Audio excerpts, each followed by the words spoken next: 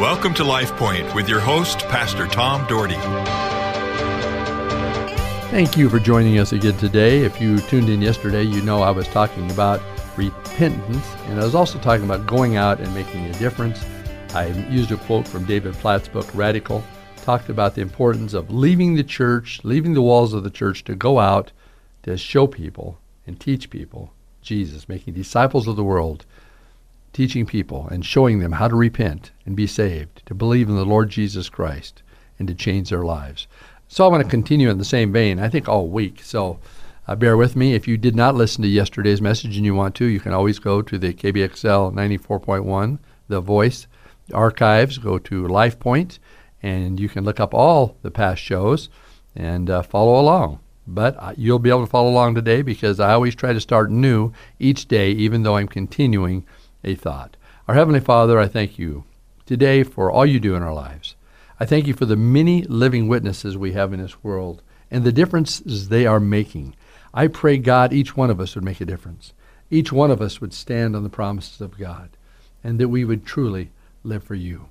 I give you thanks. In Jesus' name I pray. Amen. I was very fortunate in the late 70s to go to Vancouver, Washington, and be a youth pastor. And went to a church. The youth movement was going strong. The church grew like crazy. We had close to 200 youth in the church, and I handled the junior high youth. And I started a program that was I called it Horizon, because we'd get up early in the morning and we'd pick up junior high kids in vans and take them to a great big house, and we'd have a devotion and then a crowd breaker, and then we would drive them in different vehicles to school. This thing really took off. We'd meet at 7:20 in the morning. Can you imagine getting kids up that early? But they were excited to do that. You know, we'd average anywhere between 30 and 60 kids every Thursday morning.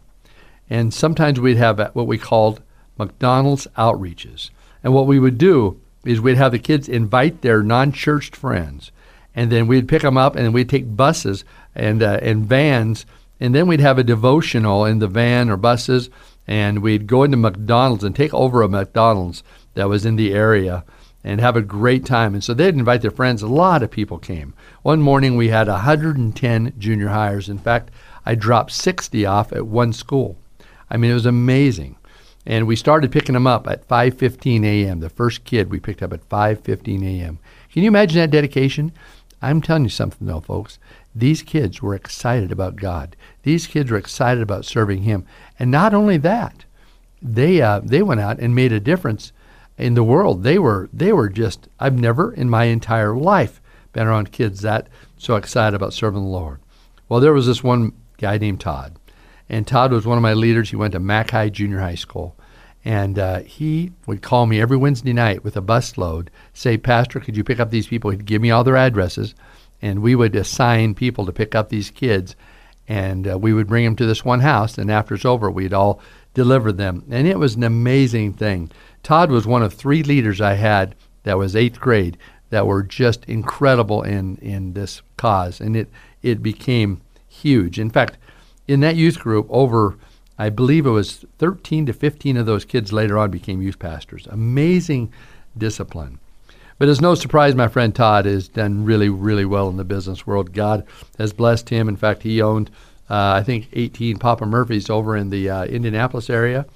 And he just recently sold them, and he moved to Boise and is actually working for one of his very best friends. And he's bought into some of the Papa Murphy's here and all the Euro Shacks. And he's going to be over some of those, making sure things are going well.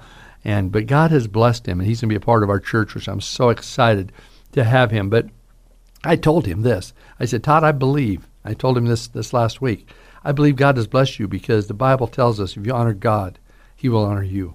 If you honor God, folks, in your life, He will honor you. There's no question about that. People of God, it starts so with repentance, asking Jesus to come into our lives. Repent means turn away from our sins. Ask Christ to our life. Then He says to repent and be baptized, every one of you. You know, disciple making takes place outside of the walls of the church in multiple locations, sometimes in coffee shops, sometimes at lunch places, sometimes just sitting at events with friends. God has called us to go beyond our comfortable barriers in life to truly be people who lead people to repentance and teaches them along the way.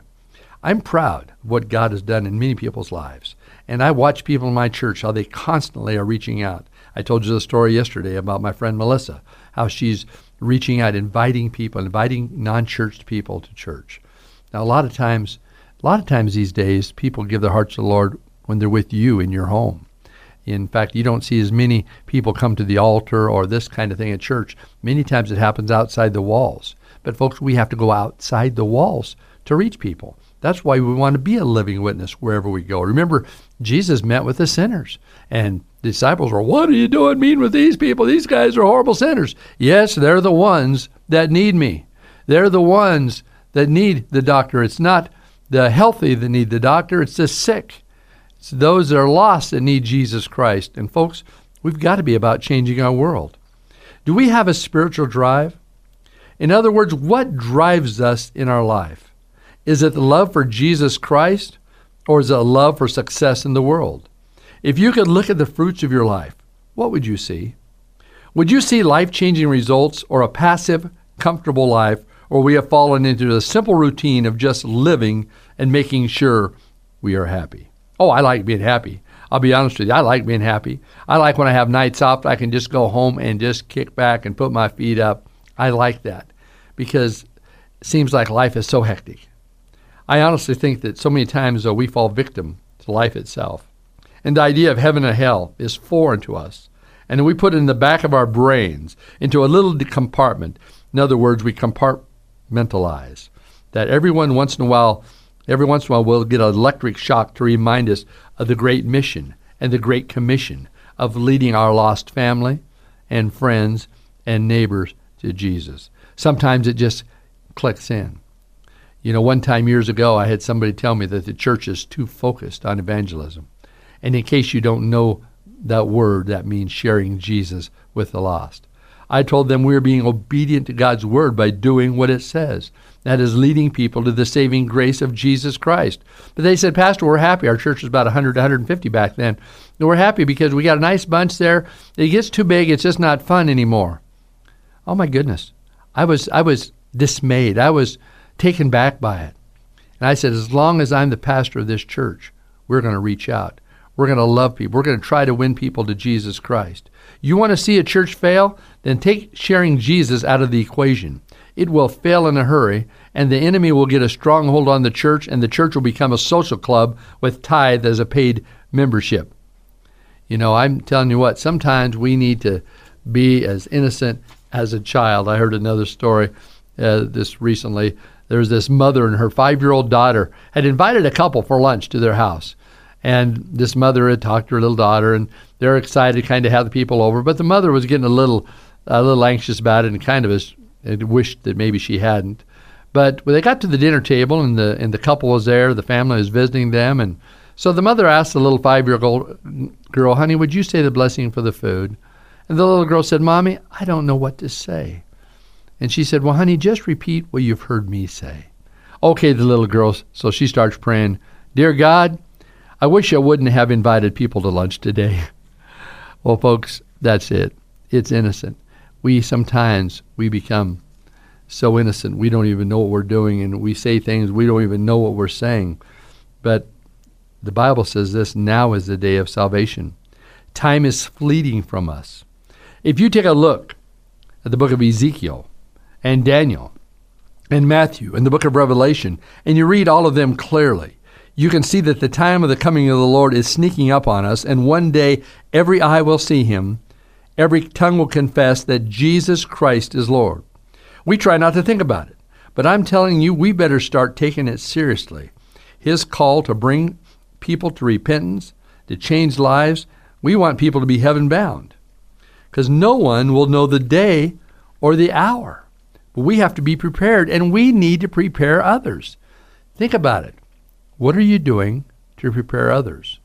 Is Jesus ever a part of your conversation outside the walls of the church? Is Jesus a conversation piece within the walls of your home? Where is Jesus? Or is he put in a little corner of your brain? Where is he at? 2 Corinthians 6:1-2, the Apostle Paul says, as God's co-workers, we urge you to receive God's grace. We urge you not to receive God's grace in vain. For he says, in the time of my favor, I hear you. And in the day of salvation, I helped you. I tell you, now is the time of God's favor. Now is the day of salvation. That's what he told the Apostle Paul. That's what the Apostle Paul told these people years ago. The question I have for us today is, what do you think the Apostle Paul meant by the term now? Of course, he was sharing this a couple thousand years ago, but we need to understand God designed his words in the Bible for all those that would come in the future, so we could have a wonderful opportunity to know him and learn about him. So Paul's words now is used throughout all generations to teach people the importance of not waiting. Some think they will wait until the last moment and get it right with God. Oh, here he's coming. Oh, Jesus, forgive me. Forgive me. I tell you, today, people of God, he knows your hearts. He knows your intent. He knows how serious you are about relationships with him. He knows how serious you're taking his business.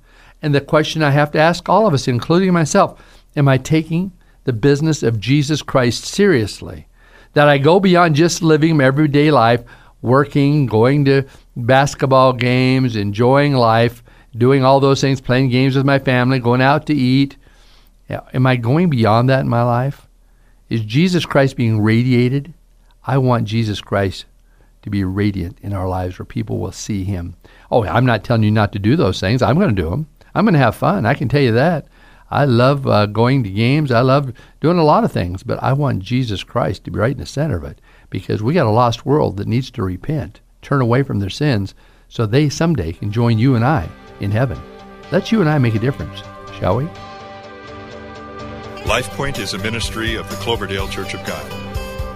If you would like a copy of today's broadcast or would like more information about the church, please call us at 208-362-1700 or write to Cloverdale Church of God, 3755 South Cloverdale Road, Boise, Idaho, 83709.